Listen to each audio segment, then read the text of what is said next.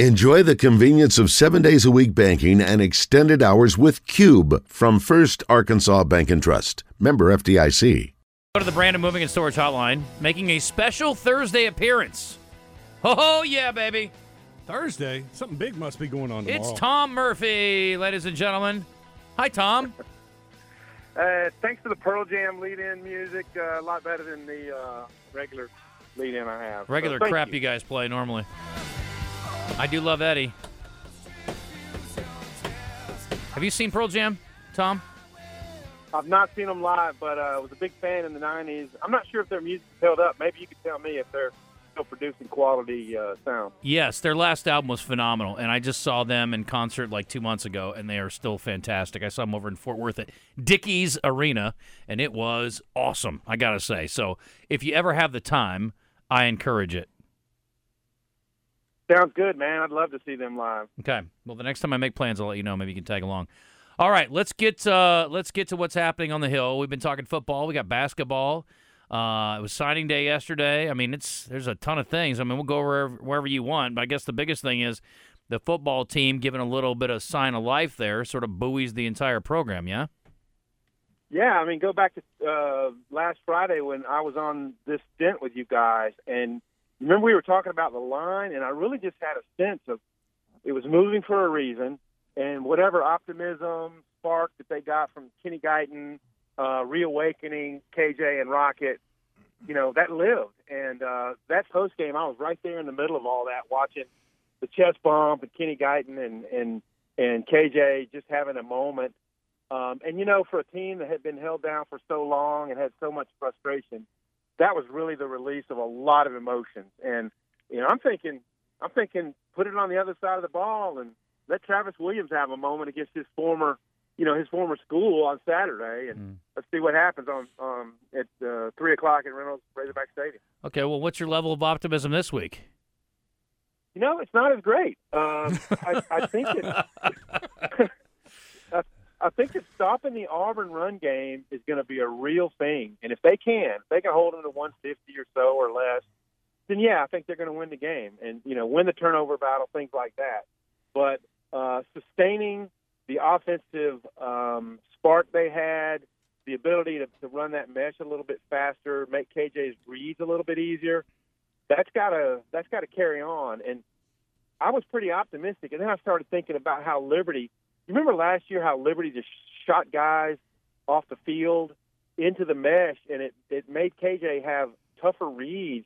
And I would say a half dozen or more of his reads, he was uncertain, and there were a lot of hits in the backfield, and it was a really tough slogging. They ended up running for a little more than I thought in last year's game, 140 or 150, but they couldn't get going. And so I think this is close to a toss-up game. And I have not even seen the line this week.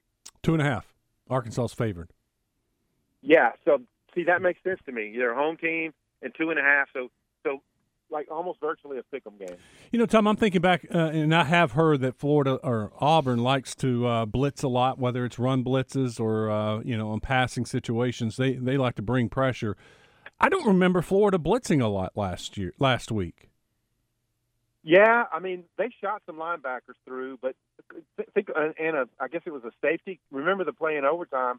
Rocket had to go down on on his wrist basically to avoid a tackle for loss. But y'all, I could see it. I could feel it on the sideline. I could see it in their actions and their eyes in overtime. Even after that holding penalty, the way KJ ran over that dude and got about like 8 extra yards. He ran through a turnstile tackle from that 425 pound. I could see that.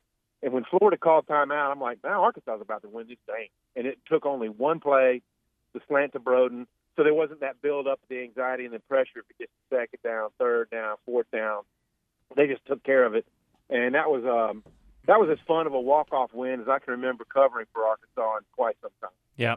We had Devo on earlier. Let me shift gears here since you already said Arkansas is going to blow it this week and talk about basketball because we all think they're – I'm just kidding. They think they're going to beat Gardner-Webb this week. And I asked Devo earlier, it's going to be our clip of the day today, about going undefeated. And it's somewhat tongue-in-cheek because going undefeated in college basketball is not really valued in the same way it is in football. But he said that's definitely one of their goals, and he thinks they've got the team to do it.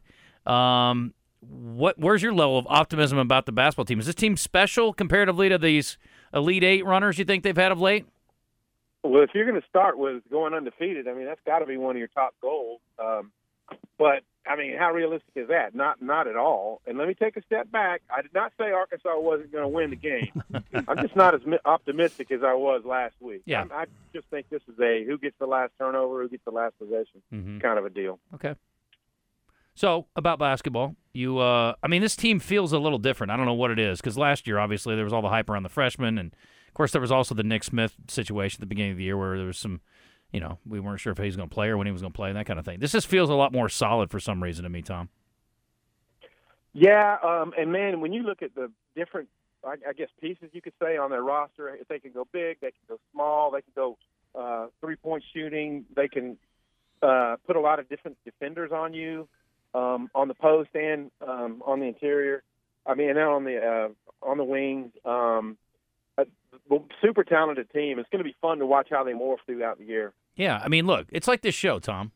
I like versatility. Like we can have an intelligent conversation on, like an analytical look at like socioeconomic conditions in all sorts of the parts of the world. We can also make fart jokes. We have that kind of versatility, and that's what I love about this basketball team.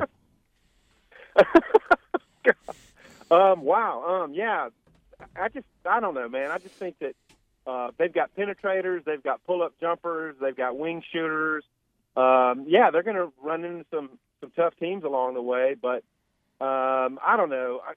When I watched the Purdue game, I saw a bunch of guys, and Matt Painter pointed this out after the game, a bunch of 6'4", 6 guys, interchangeable guys, and I'm talking about Battle and Mark and L. Ellis, all kind of in the same mold. And so they'll have a lot of fouls to give on the perimeter, a lot of fouls probably to give on the interior as well. So I want to learn more about their personality as we go along. Yeah. But I believe developing their roles and the players embracing what those roles are going to be really huge for this team, because so many guys probably feel like, they can earn playing time. Yeah, I don't want to set the fans up for a fall from my perspective, but I do have an incredible amount of optimism regarding this team. No, you should. And I think the team does and Musselman does. The expectations have been set. It's kind of like with the Razorback baseball team. It's to the point now where we're like, it's Omaha or kind of disappointing. Yeah. Same with basketball. It's Sweet 16 or it's disappointing. And this team looks to me on paper, Tom, to be as deep and maybe, I hate to say talented, because last year's team was very talented with the draft picks, but they've got some very good players that are older and have been around. They do. It gives their backcourt a little more experience. And as much as, we like Anthony Black and his versatility, and Nick Smith when he was healthy, all the things he could do, and Ricky Council. I think their three-point shooting doesn't need to dry up in huge games. Defense, I think, is going to be there. And I think, they should be a better rebounding team. There were times last year where their rebounding came up a little short. So I don't know. I think Muss is really plugged in emotionally in how he can mold this team and how he determines what the minutes look like. And I think he's got some motivated dudes. We had a caller earlier, and I noticed this too during the radio show with Sam Pittman, the coach's show. Just the mood. He was just happy. He was cutting up, and the caller was talking about the press conferences. He just seems to be a little bit different. Have you noticed it this week? Is it that obvious?